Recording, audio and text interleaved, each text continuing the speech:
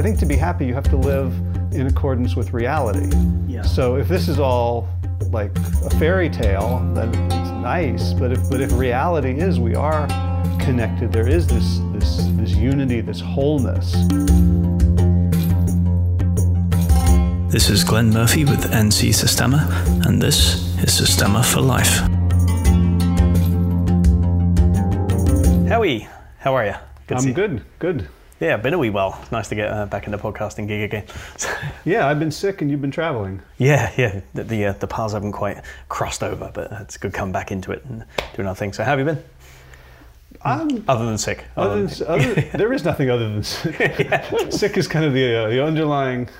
Yeah, it's good to get out. It's like my first day out of the house in a while, and like I have an office and I have things to do there and places to be, but we were sitting here and I was talking to my wife saying we're basically doing parallel play in the same room working on our own stuff, but it helps. Yeah, it does. It's odd, isn't it? It's like when you feel isolated, sometimes you crave. I think it's Socrates or something that said that when overburdened with people, you crave isolation, and when you have too much isolation, you crave the company of others, or something like that. I can't remember what it is, and that just seems to be like some people crave more isolation. If you're really introverted or just can't get all people out after about 10 minutes, then you have to really retreat for a while. I know several people like that, and then others just like most of my family just like lots of company and bubble most of the time, but even we crazed extroverts still have to retreat once in a while and kind of clear our minds. I find sometimes after a seminar, teaching or something for like 4 hours straight and just talking, I'm like, I really am now finally sick of the sound of my own voice. I'm going to have to go somewhere and not listen to it for a while. It's like talking to anyone or doing anything. So being sick is a really interesting situation, I think, because it isolates you in a way that's kind of involuntary, right? So you don't even want the company of people when you're sick. You just kind of want to be left alone, like a bear in the woods to die or something, So I get like that anyway. Yeah, what I want is to be able to tell when I'm going to get sick and take those 3 days in bed enjoyably. Right. Yeah. So like, if I'm going to spend 3 days in bed, I might as well, like them. Sure. Yeah. If I'm going to, just sort of breathe and put my head on the pillow and watch videos. Right. Yeah. You just want to kind of languish, right, when you get sick. It's nice to do it without the sinus headache. Yeah, and it really works out though when you have a family as well, right? It's like it's being sick when you've got kids, or being sick when you've got people that depend on you feels selfish, right? You're sick, but you can't be like, I'll take a man flu day and just hang out and play some video games and read some books and stuff. As people are kind of looking at you like, how sick are you really? Couldn't you get up and do some laundry? That kind of thing. And I imagine it's much worse for women. Yeah, exactly, because they have much more of that burden usually of the stuff going on at home. Yeah, definitely. So, and that they're sort of trained to not take care of themselves. Right. Yeah.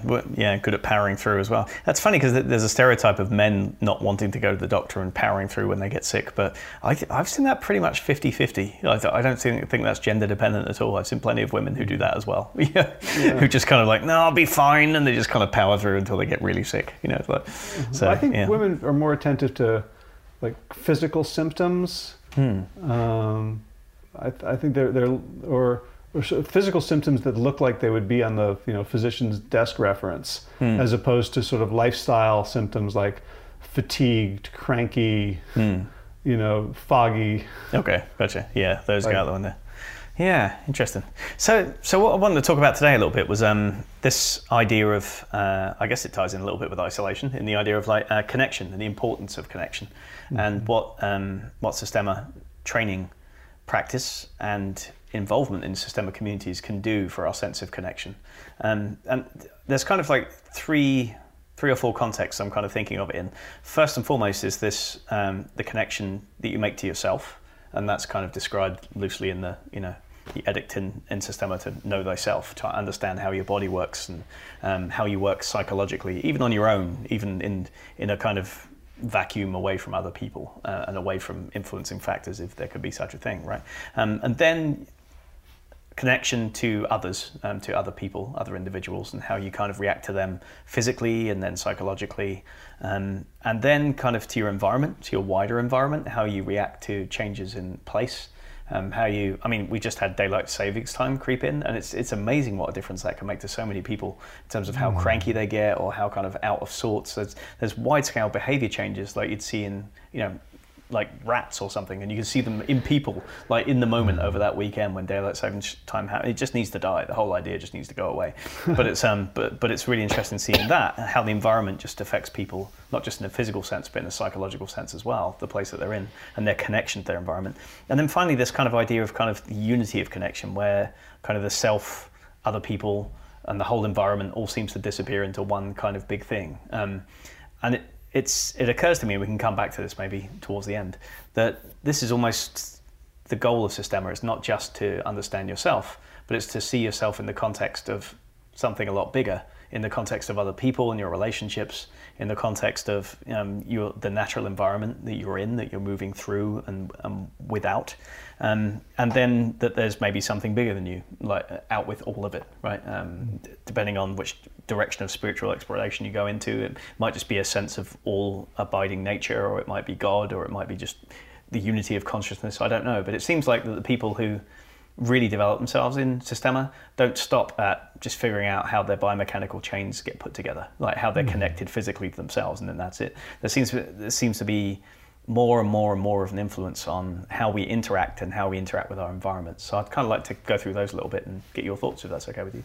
Yeah, I mean, from what I hear from some of the Systema teachers who are either teaching very advanced or very basic skills, they often, you also, use words that I don't understand because they're very simple, right? And, so like Vlad will be talking about, entering a room and sensing it.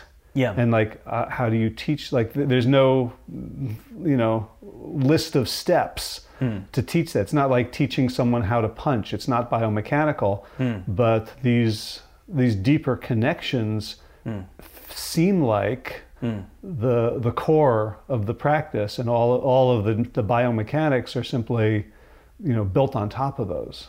Yeah, or just a tiny part of that structural foundation. Like, and even that actually, the longer I've studied striking in Systema, the more I've realized that it's a relationship, right? It's not biomechanics. If you have terrible biomechanics, then you're not going to form a very good relationship because you have a shaky device, a shaky tool making that connection, right? It's like having a malfunctioning iPhone and trying to start a long distance girlfriend relationship with somebody in Taiwan, right? It's probably not going to go too well if the iPhone keeps busting up or Skype's not working. But given that you have a perfect connection in terms of that medium, that conduit that's going through, that still doesn't determine that the relationship is going to be good. And it's the same way with a strike. You can have very, very good biomechanics and try to make the connection in a way that would hit a bag and make it go poof, but it doesn't have the effect of a Systema strike. And a Systema strike is all about the context of where he's standing, where you're standing, how you feel, how he feels. There's so much that's going on, and there's an instantaneous moment of connection in that, which is really, so it's that kind of thing that I'm talking about. On the basic level, yeah, it is physical things bumping into each other, but there's so much more to it than that, and this idea of connection for me kind of pervades and goes beyond all of those ideas.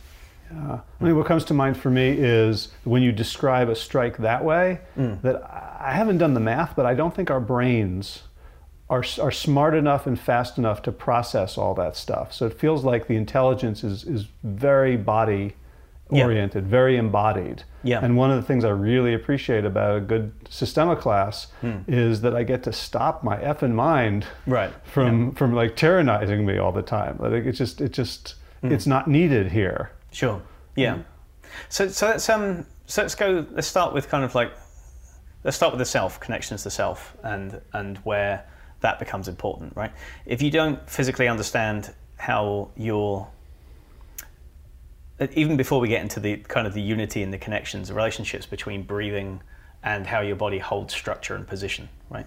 Or posture, or the connection between structure or your body's integrity and then how it moves, and then how all of those things connect to your ability to stay in control and relaxed as you move, right? Those are the standard connections we talk about all the time. It's the breathing, structure, movement, relaxation, and the connections between those things that make the foundation of Systema, like on a fundamental level. But even before you get to that, right? If you have no concept of structure just on its own, right? If you just think of your body as something that you can just kind of abuse throw whatever you want to into it in terms of fuel, pick up whatever kind of weight you want and bend over at any kind of weird angle, pick things up, put them down again, and then hope that you're going to make yourself stronger, right?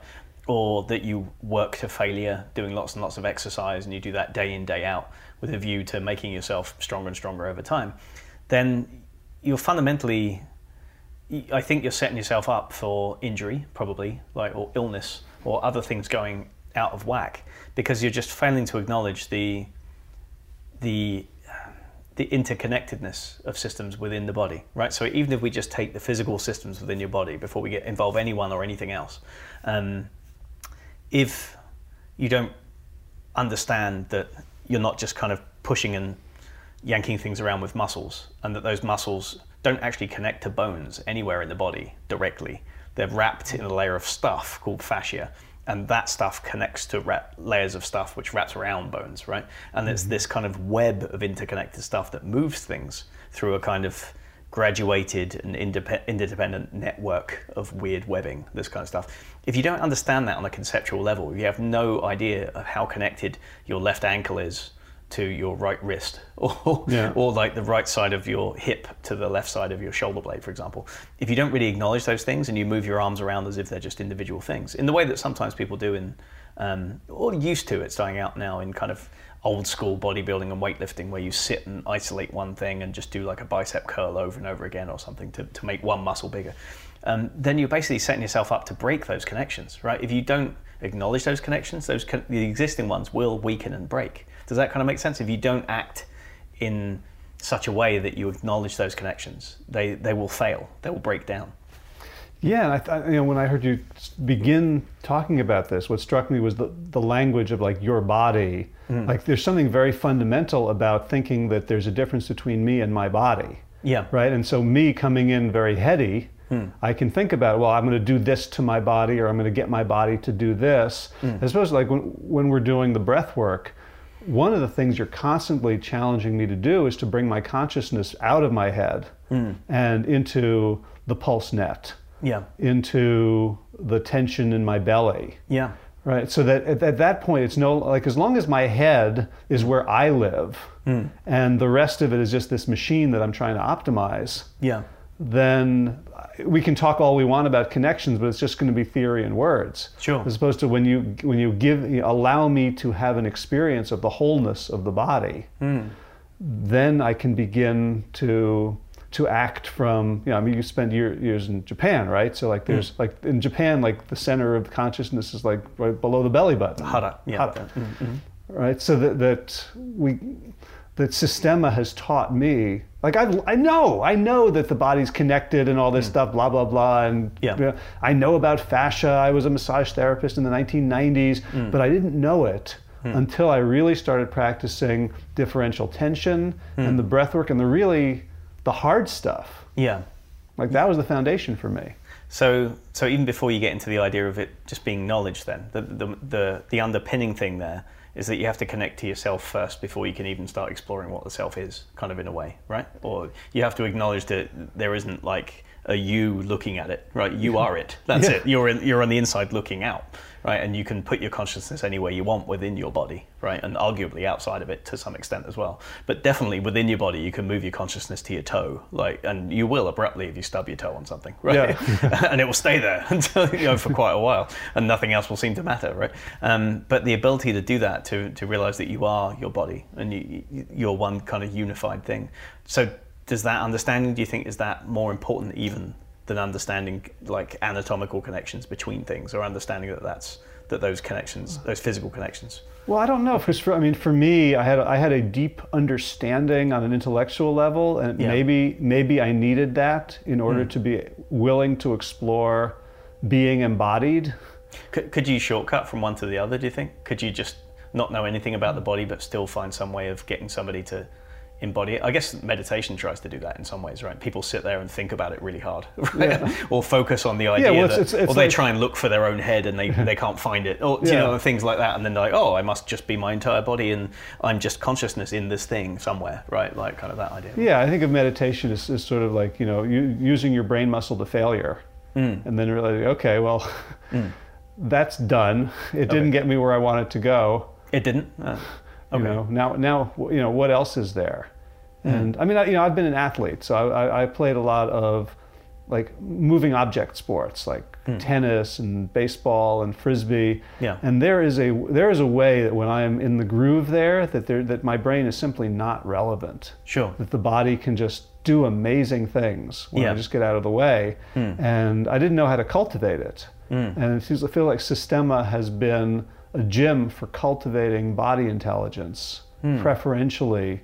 Or at least, maybe not preferentially, but at least, like in our culture, we are so head-focused. Yeah. That at least it's bringing it back into balance. Okay, so it's like a necessary antidote to all the thinking that we do and everything top-down that we do. Yeah, I mean, you can see when you're working with a student. I know you can see it when you're working with me, and I'm thinking my way through a movement. Sure. Yeah, it's interesting. So we just had a day class here today, right? And we were working with the chain, right? That idea of somebody swinging a chain at you, and the chain is interesting because it's very unforgiving, right? The connection it makes with you is very abrupt, this is getting on to with connecting with external objects, I guess, a little bit. But in that, I could see like when somebody's attempting to think and time the entry and rotate at a certain angle to try and meet the chain, and you can't really afford to do it. You just have to kind of soften your whole body. You have to kind of widen your view of the other person and the chain swinging at you, and then you have to just sort of see if you can fit into that, right? So your body and everything moves as one whole piece, and it kind of blends with the chain, I guess, in a way, right? You just kind of soften so that it falls into you a little bit and then will fall off of you, or then you have the option of redirecting it after you've rebounded. But there's no amount of like enter at precisely 80 degrees with this kind of timing and then the chain will definitely bounce off at this angle, because even the chain moves at weird timing in a unpredictable way as well, right? So for me, working with the chain like that is a lesson in understanding how my body has to move as one bit.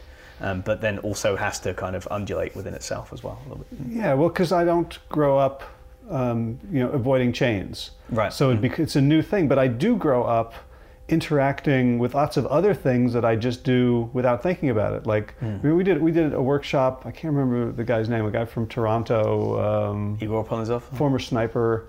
Oh, Max Franz. Max Franz. He had an exercise where we just walked around shaking hands with people. Yeah. And like we were really good at it. Like nobody had a problem knowing exactly when to put your hand out, how to meet the other person. There was no awkwardness in it. You know, there's no awkwardness when we do those drills where we sort of walk up to someone with either an affect of, you know, aggression or neutrality or diffidence or curiosity to know when you want to move your body out of the way. Sure. But that's all sort of that's body learning. Like no one ever taught me a class on how to shake hands. Yeah. And so I think, I approach the chain the same way. Like the less I think about it, the quicker my body will learn how to negotiate this relationship. Yeah, definitely. Yeah. I didn't put those two together. Thank you. Sure. Yeah, it definitely works. Yeah. Okay. So there's that exception of the connections within yourself, right? First of all, and the fact that you are one interconnected thing, right? So that's one level of how Systema can teach us about connection. And the second one is, and we've kind of started getting into this, is your connection with others, right? Before we get into like others swinging chains at you and stuff like that. I mean, obviously, our relationships are the way that we think about the world, and our relationships are about 99% of our lives and what we are, right? Aside from just gathering food somehow and eating and defecating and going to sleep and waking up again. Like, arguably, knowing other people and interacting with them is probably what makes most of our lives worthwhile in one way or another, right? Yeah. Unless you're like a self-enforced hermit of some kind. And I can't speak to how happy somebody can be like that for extended periods, but most of the biology seems to imply that that we're social animals, that we're actually not very good at surviving on our own. And we kind of know it on a deep evolutionary level. We've got kind of thin skin, we're not hairy enough, we don't have teeth and claws. We just did a survival weekend. We were out just not too far south of here for just over a 24-hour period pretty much in this 100-acre private woodland, owned by a guy who's a former Special Forces trainer, still trains now Army guys and Air Force guys locally and that kind of stuff, but he's retired and just kind of does it half for fun. Really amazing guy. He's lived all around the world and he's been in like harsh survival environments ranging from like the jungles of like Malaysia and like South America to Africa, and like he lived in Russia for a couple of years. His wife is Russian. He speaks fluent Russian and Polish and a couple of other languages as well. Really interesting guy. But it struck me that there we were not too far from civilization. We're maybe like, I don't know, 10 miles outside of like Raleigh, North Carolina, something like that, right? So quite near a big city. And yet we're in this woodland, and then right away, as all the kind of comforts are stripped away, and we're there overnight, and he's just like, okay, well, we've got to make a fire. And somehow we've got to come up with like how to make a fire so that we can boil some water, and then you get to eat your crappy freeze-dried food that you brought with you, like that kind of thing, right? And as you start with that, and you don't get to cheat, and you don't get to use any of the accelerants or other things like that, and you're just trying to use kind of native bits of bark and fluff them up and things, and you're failing for like 5, 10, 15 minutes at a time, there's this little sense of desperation inside you that sort of says, oh God, if this was me and I was trapped outdoors and it was humid or it was raining and I just had to start a fire, or or when it got dark, I would probably die of exposure or something, right? I had to build a shelter, I have to build a fire. If I couldn't do it, then I'm kind of done for, right? And we have this human kind of like scariness about it, but that was attenuated somewhat by the fact that there was 12 of us there, right? And you could be like, well, if I can't make a fire, maybe Dave can, right? And I can nick his boiled water, or I can nick his fire. I can take some of it and start mine, at least, if starting it is the problem, or something like that. So there's this kind of safety in numbers kind of thing, and I think it's so innate with humans. I think we need each other on a deep, deep level, right? So that connection between people is something that we crave, that we need, and that makes our lives worthwhile. But at the same time, probably connections between people is probably 99% of our stress and anger and those things too. It's not interactions with inanimate things, although Facebook and computers are pretty annoying, right? But it's those connections with other people that bring us most of our joy and most of our woe. So how does the practice of Systema, for you, has it changed anything about your relationships and how you relate to your family or workmates or other things like that? Yeah, in a lot of ways. And we were talking earlier, you were helping me brainstorm a workshop, and you suggested that I have these people who are, corporate, like place a hand on the other person's arm or, on the belly, and talking about how when you do your workshops that really allows people to relax and form connection with each other. I think all human societies and civilizations and cultures are not equal in terms of like how connected people believe themselves to be. Right, like this, we are in the very extreme of independence. In terms of like you don't define me, but if we are this web of relationships, and it is 99% of our lives, then then we're missing out if we're not aware that I am myself because of who you are. Right, and so what the Systema focus on touch, on proximity, on people rolling around on top of each other. I often think about, especially women who have had a traumatic experience in their lives, coming into this setting, how frightening it can be, and also how healing it can be.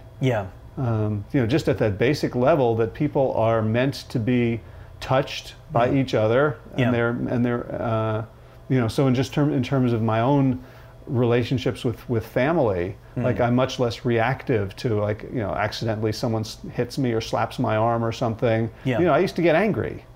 Or someone accidentally drops an ice cube down the back of my neck. Right. Or not so accidentally.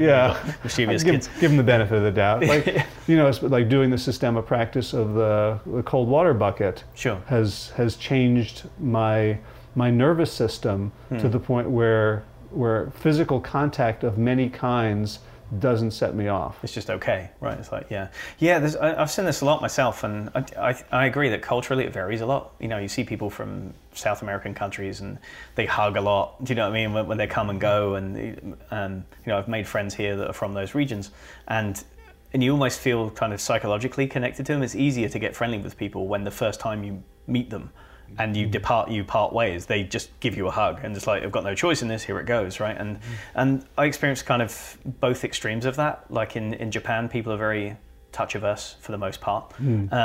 Here, most people are touch averse, in like people from America who aren't from a subculture that's very touchy are intrinsically touch averse. And I don't know whether it kind of comes hand in hand with the independent mindedness of it, or like the frontier mentality, like I got mine, I'm over here, and I'm going to build things around it, and you can't have any, you know, like, and all that less dependence on social structure and social groups. And I wonder if that differs markedly between groups. Like if you looked at the Amish or something like that, who really crave that social connection and all hang out with each other all the time, or like subgroups, gangs maybe, or something like that, right? You know, even inner city urban gangs. I bet you probably find that they're a lot better with touch than the average American, right? And it's people who aren't in a gang, who aren't in like a very strong community like that, who are probably more touch averse, because we just get out of the habit of it, right? We get out of the habit of contact with other people, social and physical. And to me, definitely, there's this aspect that even a little bit of practice on this can go a long way. You know, I'm working with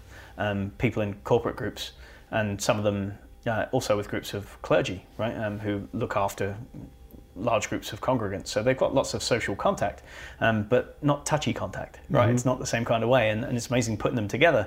They're extraordinarily touch averse and just kind of flinchy even when they get touched on the arm or something, right? But over time, and over not very much time at all, we're talking about like 20 minutes in the middle of a workshop or something, getting them to breathe and do some entrainment, like putting a hand on them and then breathe with the person, or having them put a hand somewhere on the body and then you have to breathe towards it. Just things like that that take your mind off the fact that the contact is happening. I've seen people go from like horribly contact averse, like scared of any kind of contact and flinchy, to all right, this is not my favorite thing, but I'm okay with it. It's fine, right? And then go from that into even like laughing with the person and touching them as they leave the room, like in a way that they probably wouldn't have done. And some people have even commented this way, like I worked in a cubicle across from this person for the last 8 years, but we've never really touched. You know, we've maybe touched hands. Some of them haven't even shaken hands. They just kind of nod or something. And in this one workshop, it changed the whole working relationship, because it's like, okay, we've crossed the touch barrier. Now it's okay to cross all kinds of other barriers, right? And we can start doing other things. And maybe it also comes from the litigiousness and the fear of, you know, kind of sexual harassment and other things that have come up in recent years as well. Some of which is, you know, with due worry. And you want to make sure that touch is consensual and it's happy and it's wanted and all that kind of stuff. But there's definitely this aspect that just pure touch on its own, just like a bump or a nudge or a slap on the back, shouldn't intrinsically be scary to anybody, right? In any way, even if you're, you know, even if you've been sensitized to it, there should be some way back, right? Well, I mean, if you think about how we use touch in this civilization, it's either for sex, violence, or control. Essentially, like, you know, there's variation. We, as in like this culture? This culture. Yeah. Okay. Right. So it's very trifurcated, I guess, and very narrowly applied. And when I come to Systema, I have to learn how to, so we're starting out with a strike class, so we want to sensitize and desensitize the body, to tenderize it a little bit. I have to apply a very particular kind of strike. Sure. Or sometimes I do a push. And we learn that there's a huge continuum, that there's that touch is, you know, is very subtle. There's a spectrum of things like that, all the way from like on the bottom end of just light as possible to like violent at the other end, right? So, right, and that the, you know, the touch, it becomes like the iPhone the Skype call that we're trying to have with someone else. That the more facility we have with the tools of touch. Yeah. You know, and we do a lot of massaging of each other, and a lot of it is like with our feet standing, putting our body weight, which you could really do a lot of damage if you don't know what you're doing. Sure. So, you know, we kind of guide people to be very aware of their body weight and aware of the person that they're standing on, to notice signs of distress, to notice signs that you can go a little deeper. Sure. So I think it's you know, if it's like being in a car and your only communication tool is your horn. You know, how do you make it cheerful or as opposed to being able to have conversations? So I think what Systema has given me is a very broad vocabulary of touch that allows me to interact with people in much more appropriate ways. don't miss your chance to train with senior Systema instructor Martin Wheeler at the 4-day Masterclass North Carolina, October 10th to 13th, 2019. The theme this year is Soft Work to Full Speed, a progressive multi-day exploration of fighting tactics, covering basic moving and striking, advanced grappling and takedowns, full-speed knife and stick work, and tapping the unconscious mind in combat. The event is strictly limited to 35 persons, and advanced pricing is $650 for both days by April the 1st, with the option of a non-returnable deposit of $150 to hold your spot. Register online at ncsystema.com/events or email us for more details.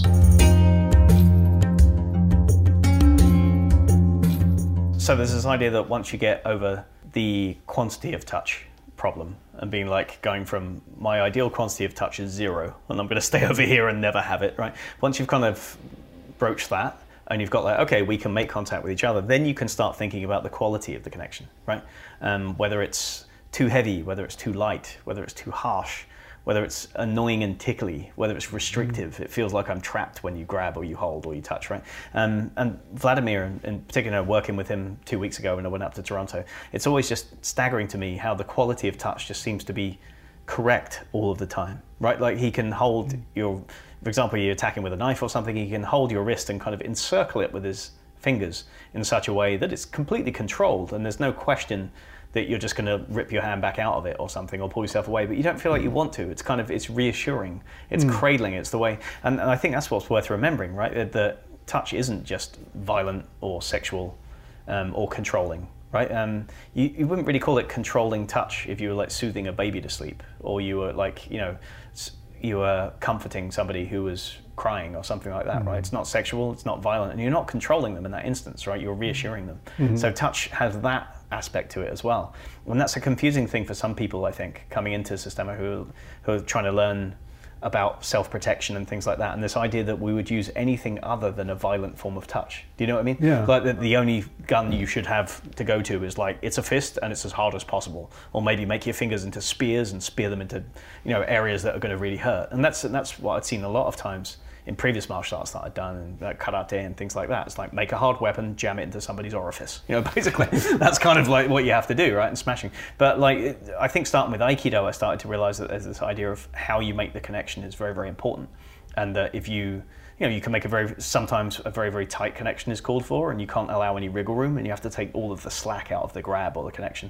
But sometimes if you do that, they'll try and get their hand back. So what you really want to do is kind of almost hypnotize them in a sense with your touch and be like, no, it's fine, I can just hold on to this. And once you have that quality of touch, then you can communicate your emotion from your body to theirs, which might be, let's just settle down, right? Instead of like, you must die now, right? Yeah. Kind of this way. And you'll never get that across. So you can be as much of a pacifist as you want in your own mind. You can connect to yourself and be like, you know what, I'm enlightened, I've meditated for a bunch of years, and I've just realized that violence is never the way. I just want to calm people down, and I'm going to practice like a non-violent martial art for a while that lets me blend and make contact, and then I'm going to transfer that feeling to other people so that no matter how violent they are, I can just calm them down. So if you don't practice actually making that contact, it's like driving a car around as hard and fast as you can, not worrying about what the tires are doing.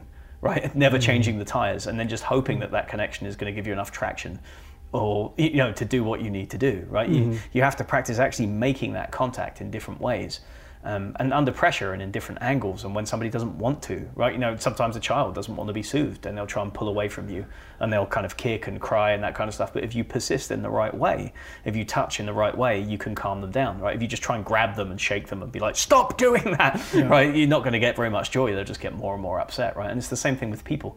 I think inside, emotionally, we want to be soothed in some sense, and maybe Systema doesn't just teach you that psychological that physical aspect of like, well, how do you physically put hands on people to make them feel comfortable during massage, to allow you to work deeper, or just to have a controlling type of touch that helps to move them around. But also, how do you kind of extrapolate that to a psychological connection? How do you allow your touch to become a conduit of what you're feeling so that you can try and help alter the way somebody else feels? Does that kind of make sense? Yeah, well, I'm thinking about like those National Geographic or Discovery Channel videos of like the antelope who survive by being really good at reading each other's danger signals.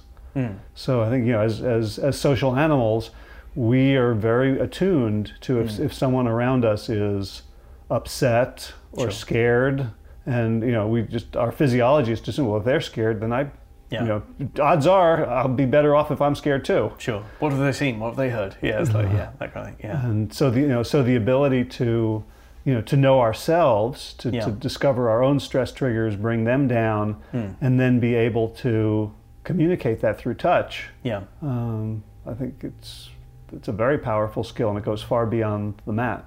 Yeah, definitely. There's another aspect to this, which is the timing as well, the timing of the connection, right? Because in a physical context, when somebody's moving, trying to grab you, trying to strike, doing whatever it is, and especially today with the object, right, swinging a chain at you, if you didn't get that timing right, then no amount of attempting to soften yourself is going to be perfect either, right? If you enter too much and try and slap your hands on too soon, the chain will whip round and get you, or you'll kind of clash with the person's force in some way, right? And they'll feel it in that kind of way. And the same thing is true. I think training touch in Systema gives you an authenticity to it. You're not just practicing touch techniques that you'll do in a certain way, right? You're learning in an intuitive way how somebody likes to be massaged or how somebody likes to be manipulated. Like Emmanuel Manolakakis did a drill with us a week ago when we were up at 2 weeks ago when we were up at in Toronto, and we were there at his place in the morning class, I think, on a Wednesday. And the drill was that you stand in front of your partner and he makes two fists and you grab his wrists with his two fists in them, right, in that kind of way. And then you take his fists and you punch yourself in the face, right? You go, doof, doof, and in the body, like that. And essentially it was so that the person who was hitting could let go of their shoulders and just have somebody else steer their fists to the target, to give you this feeling of what it feels like when there's what Manny calls front wheel drive, when like the surface of the fist leads the movement and the rest of your body just follows with weight, right? Which can be quite a difficult thing to do if you're just used to this idea of pushing from the back and slamming with the shoulders. And it did that, but his phrasing really made me laugh. It's just like, show them how you like it. It's just the way he sort of said it. Grab the fist and show them how you like it. How do you like to be punched, right? It's like, and most people are like, well, I don't, right? Yeah. But like, if you had to make a connection with somebody, so nobody did that and then jabbed themselves in the eye with the corner of a knuckle. Do you know what I mean? Right. Everybody tried to place the fist kind of squarely on the face or squarely on the neck or a pectoral muscle or something. So very, very soon, they were making good connections. You were showing them how to make good connections with the fist. And then when it came back to like letting go, people were making better connections this way. And there's an aspect to that, right? All the time we're practicing these interactions physically, we're kind of showing each other how we like to be connected with and touched, right? Even when we didn't know we needed it. Do you know what I mean? Like to be calmed down. And I think there's definitely something in that for like relationships, because sometimes, for example, if somebody's just really, really upset, you could be having an argument or something and they're on the verge of tears. You might think, sometimes you get to that point where like words aren't really helping and you're trying to say things and all the person really needs is like a hug or like maybe just a hand on the shoulder or something like that, right? And but it's not always clear to what extent that touch will be welcome or comforting. You know what I mean? It's like you can't just grab somebody and be like, come here and hold them. They might not be in that state. But sometimes you can work them in. You can just hold their hand for a while and just let them cry, right? And then you can kind of hold onto their arm with your other hand. And you almost work your way up that arm to the shoulder, like with increasing degrees. And then often they'll just reach for you and they'll sob into your shoulder and they can have a good cry. That somebody has died or something and you're comforting them. You wouldn't just grab them like, come here, I'll comfort you with my touch. I know how to do it, right? So there's this sense that there's the right timing, there's the right kind of location and precision in the way that you work with your touch.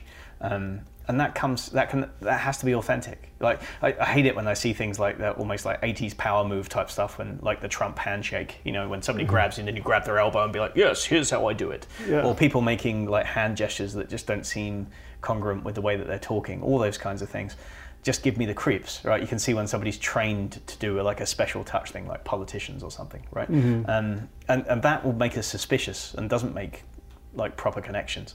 But the opposite, like figuring out how to make really good quality connections with people, even when they kind of don't want to, even when they're agitated or upset or fearful, I think that's a very, very powerful thing. And there's not many other places you can practice it except maybe massage.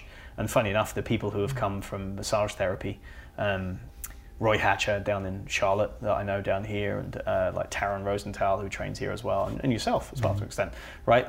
That knowledge of how to touch the body really does translate to Systema, like in a way that people who've never practiced it don't quite get sometimes. Yeah, and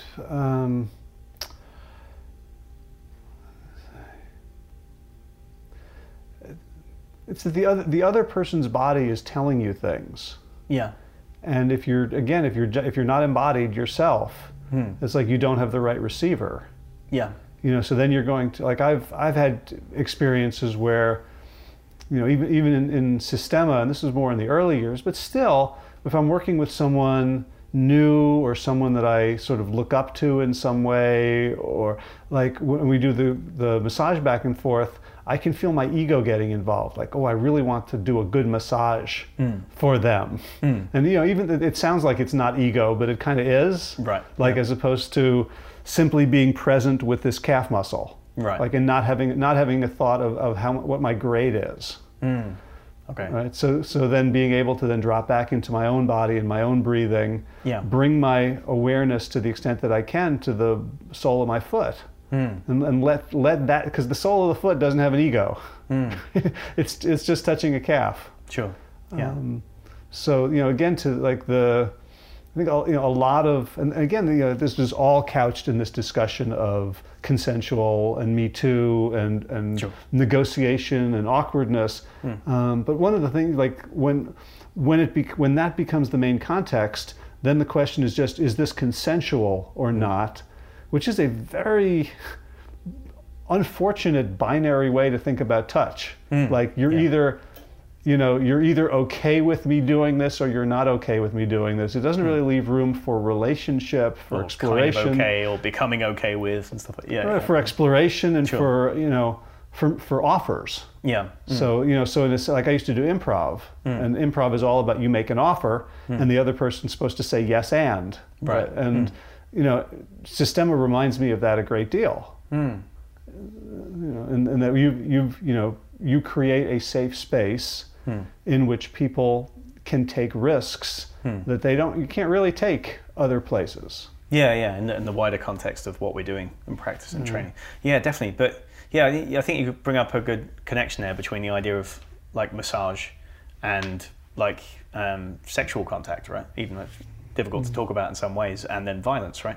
In that, if it's like a good massage, you don't massage at somebody, right? You don't just be like, I'm going to massage at you, and here's my sequence of massages that I do, and it doesn't matter what kind of hip problem you've got with your hip or other pre-existing injury you have, right? It's a pretty poor massage therapist that won't even ask you what's going on before they just start their massage sequence, right? Probably you're in for a bad one if that's the case, right? Yeah, I've had plenty of those. Yeah, I mean, I guess they exist, right? But it's but the best ones are normally the people who are working around what you've got and with what you've got, and they're constantly kind of moving and touching and listening and checking range to see what they can work with, and then they're very careful about the way they go through it. I mean, even Aaron Marco, our guy, right, who does structural integration, he's legendarily ruthless in the way that he repositions things, but he won't force anything out of position. He'll just put you in a position where it's difficult, but if you're willing to do the work, then you'll move it yourself, right?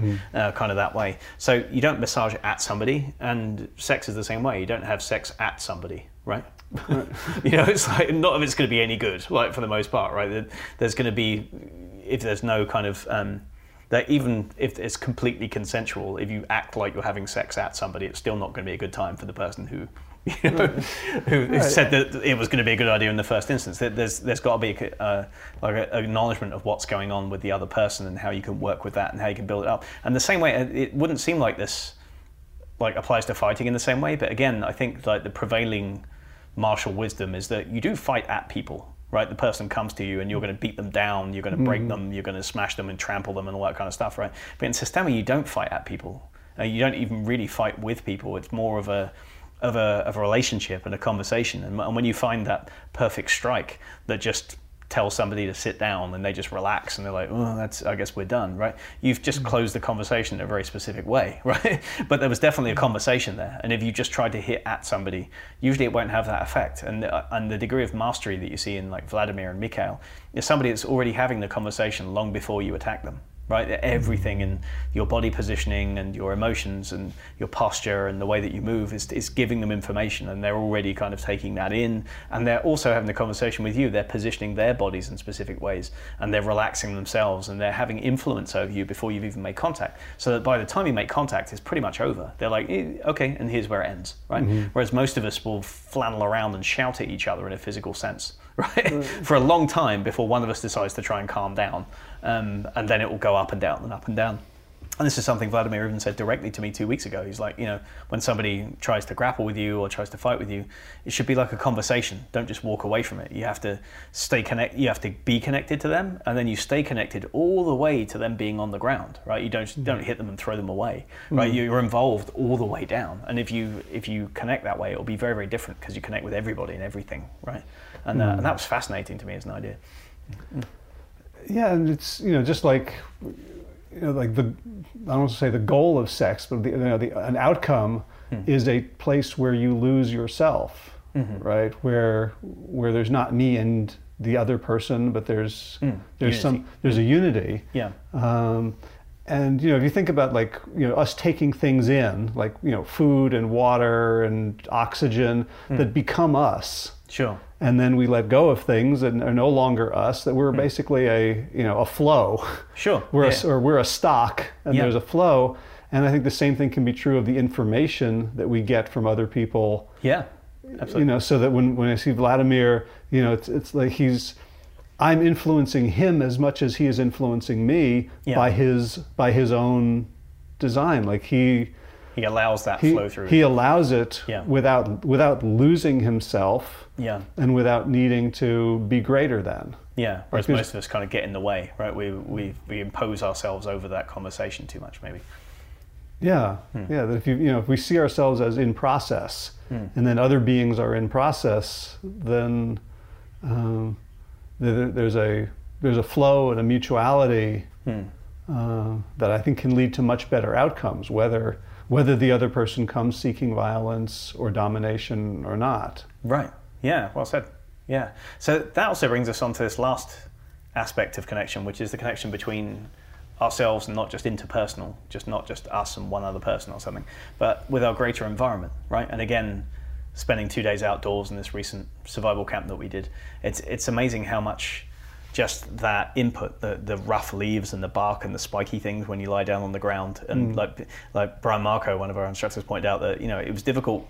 It was different working with people in that environment because they're so desperate not to go to the ground. Right? When you have like a nice flat floor, like a wooden floor, and you know how to fall softly, or you have like a nice squishy mat or something, martial arts mat, then you're okay with going to the ground. And about halfway through the movement, when you're teetering, you won't fight tooth and nail to stay on your feet, right? You'll be like, okay, this is going to be better if I just lose my balance and roll, right? Or lose my balance and kind of collapse into myself or something. But if you're not convinced that you can do that, it's amazing how much longer somebody will try and stay on their feet in a wooded environment so as not to go to the ground and dirty themselves or like fall on something spiky, right? Whereas usually it's still better to soften and go to the ground, right? But people will hang out for that extra couple of microseconds, right? Just long enough to lose their balance really badly and actually hurt themselves when they fall on a tree stump, right? So it's quite interesting seeing that. But also the ambient temperature. I mean, it was fairly warm during the day, and then after the sun went down, we were all like shoving each other around and punching each other at sunset, and we're like, oh, this is beautiful, look at the sun coming through the trees.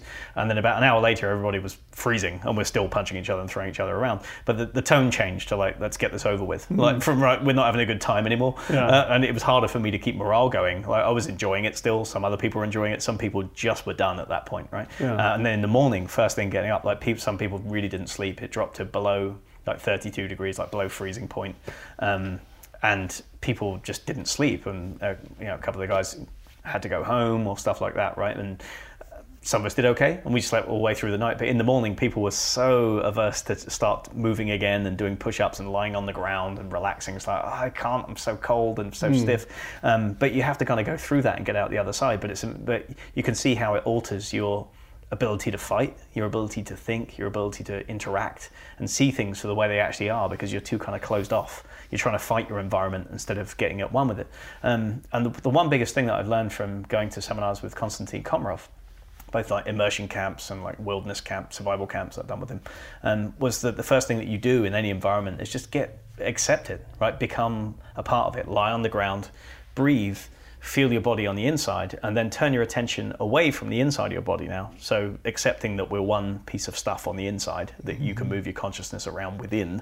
Now flip it out and get okay with all the sights, all the sounds, all the smells, the variations in air pressure and temperature, anything that you can sense like in your environment and kind of reach out with your sensory tentacles and try and get a feel of that, and then just be a part of it.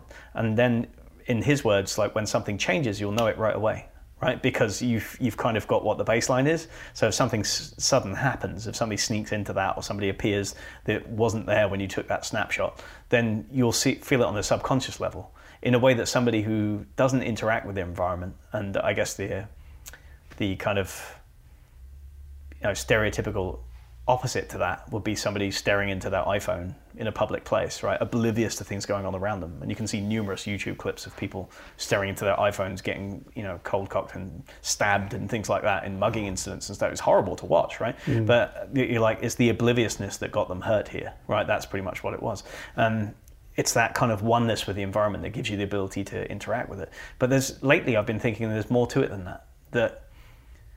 That connection with everything around you is always there, right? And that we're just switching it off, right? We don't have to try and find it. We just have to avoid doing things that deny it. We have to avoid doing things that create that subject and environment duality. Yeah. We have to try hard to be like, I'm in here and everything else is out there. And if you sit still for long enough and you relax long enough and you stare into the field around you long enough, and you accept those things coming in, then you'll start to feel like it's one thing, and you're like, oh, well, I'm creating. Martin Wheeler recently in his seminar did the same thing. He's like, okay, close your eyes, breathe for a while, open your eyes. If you want to know what the inside of your head looks like, this is it, right? that you're creating this whole simulation around you in every second that passes, right? And so this is all appearing inside your head. And what you see will change depending on your state, depending on your emotions, and depending on how tense you are, right? So this is always there, but there aren't many ways of exploring this. Again, maybe meditation could be another one that works for some people. I never found it out of meditation in the time but I never maybe stuck at it long enough to really get that. But I do find it through Systema, and it's visceral, right? It's like I can be out in nature and lie down and do this for like 3 minutes and then sit up, and I'm like, woo, it's like the whole world rushes in and it's closer to my head or my body than it was before. I'm like, ooh, now, and you feel really alive and everything comes up. And I'm desperate to keep that all day, but I'm very aware that it just doesn't happen. I'll watch a movie for a long time and I get immersed in the movie, and my sense of self and the connection to it is gone. Or I'll just check email, or I'll be immersed in, doing some presentation or something like that, something non-physical, and it goes away, and it takes work then to get it back, right? We put our focus in the wrong place in some way. So I'm reading this book that's very relevant to this conversation. It's called Radical Wholeness by Philip Shepard. And one of the things he talks about is that we have 5 senses in our Western, and he says those are arbitrary. They're not. They're all based on this idea that we are separate from our environment, and that things from the environment hit us in various holes, and then we take it in. He says there's other cultures that have very different senses. So there's cultures that have a sense of balance. Right. There's cultures that have a sense, like you talked about feeling air pressure. There's not really. We don't really have a sense for air pressure. We kind of do. It's through touch. So that's baroreception, and the equilibrioception is the sense of balance. Right. So these are. But we have the senses. But we don't have words for them to sort of privilege them.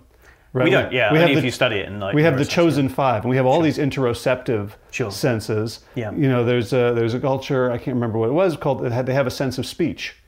Like, what does that mean? So, well, a lot of people don't know what they're thinking until they start speaking. So speaking your words is actually like sending tendrils out of thought. Wow, that's crazy. Right. There's actually, sorry, not to interrupt, but there was, I think I read a piece yesterday saying that it finally proved that humans have magnetoreception, like most other animals, like have a sense of, they put them in a big Faraday cage and then they rotated where the magnetic pole was, and nobody moved their head in the way that you would if you moved the whole room, but when you scanned their brains all knew that the pole had rotated.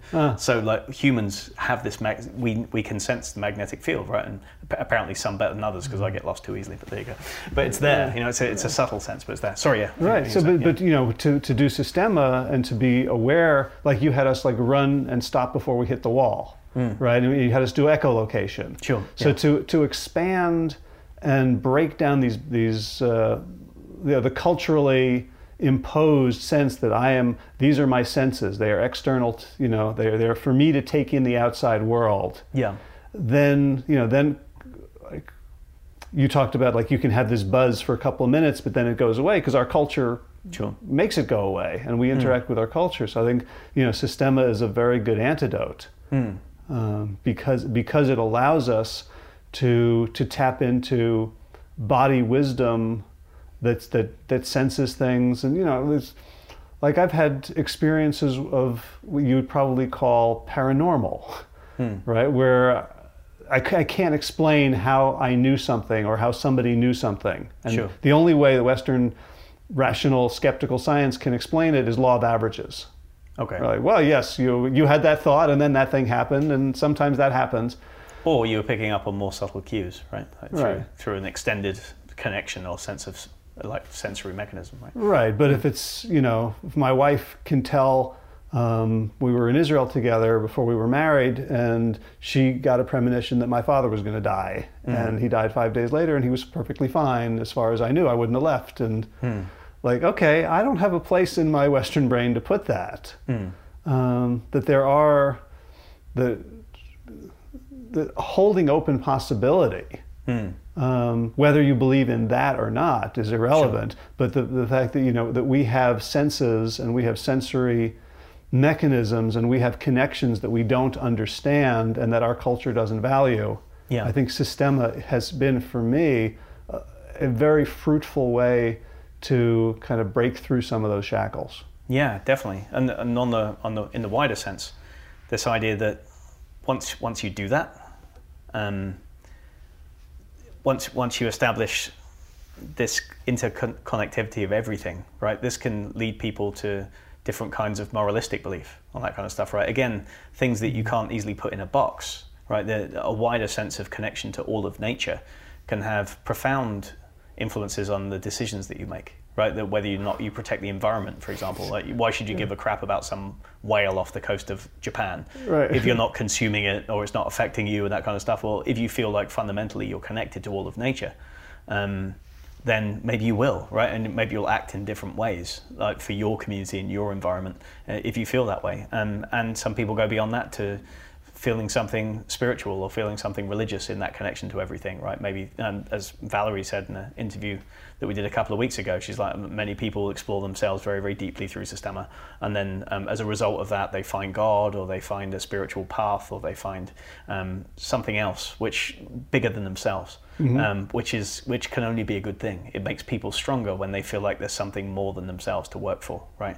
Rather than this self-absorbed kind of cut off from everybody else, isolated, I'm surviving and that's all I'm doing, right? Arguably you can survive like that. I don't think we can thrive like that as people. In order to thrive, we have to acknowledge and maintain all of those levels of connection, like within ourselves, between us and each other, between us and our environment, and this overriding sense that all of it is connected. And that's where real health is, physical, spiritual, and psychological, I think.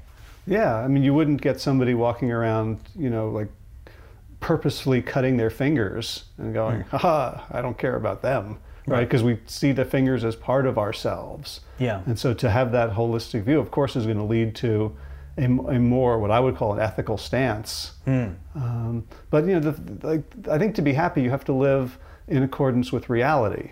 Yeah. So if this is all like a fairy tale, then it's nice. But if reality is we are connected, there is this unity, this wholeness where none of us is separate. This, the same way, like whatever air I breathe in today, someone else is going to breathe in tomorrow. The molecules that made up a star are now in me. Sure. Like if that's the ultimate truth, then not living in accordance with truth has to hurt.